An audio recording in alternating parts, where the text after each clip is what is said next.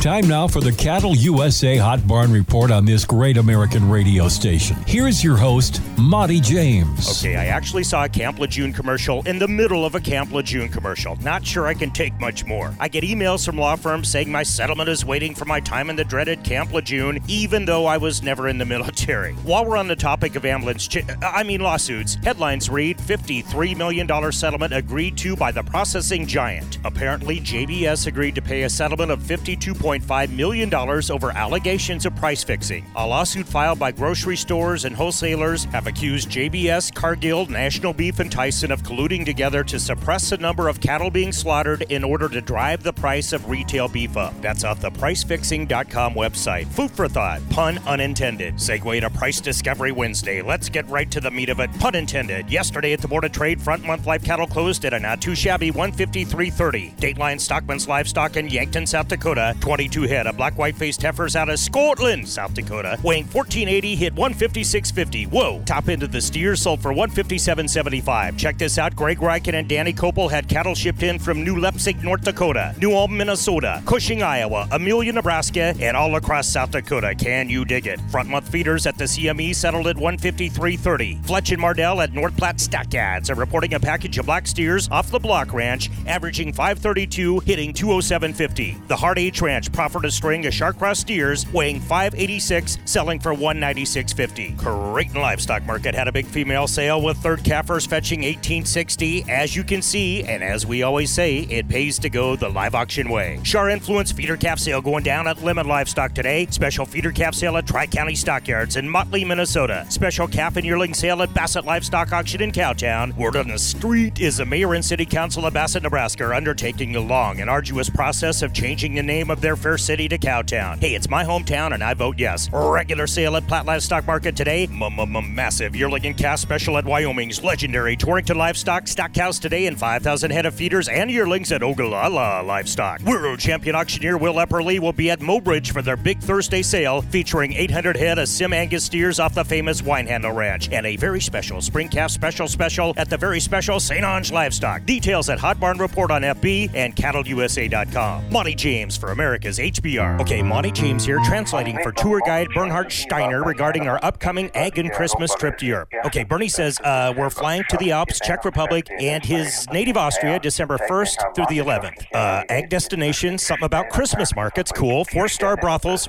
hotels, wine tastings, beer halls, something about Wiener Schnitzel. Yeah, what?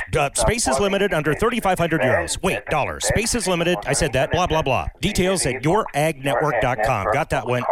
Goodbye.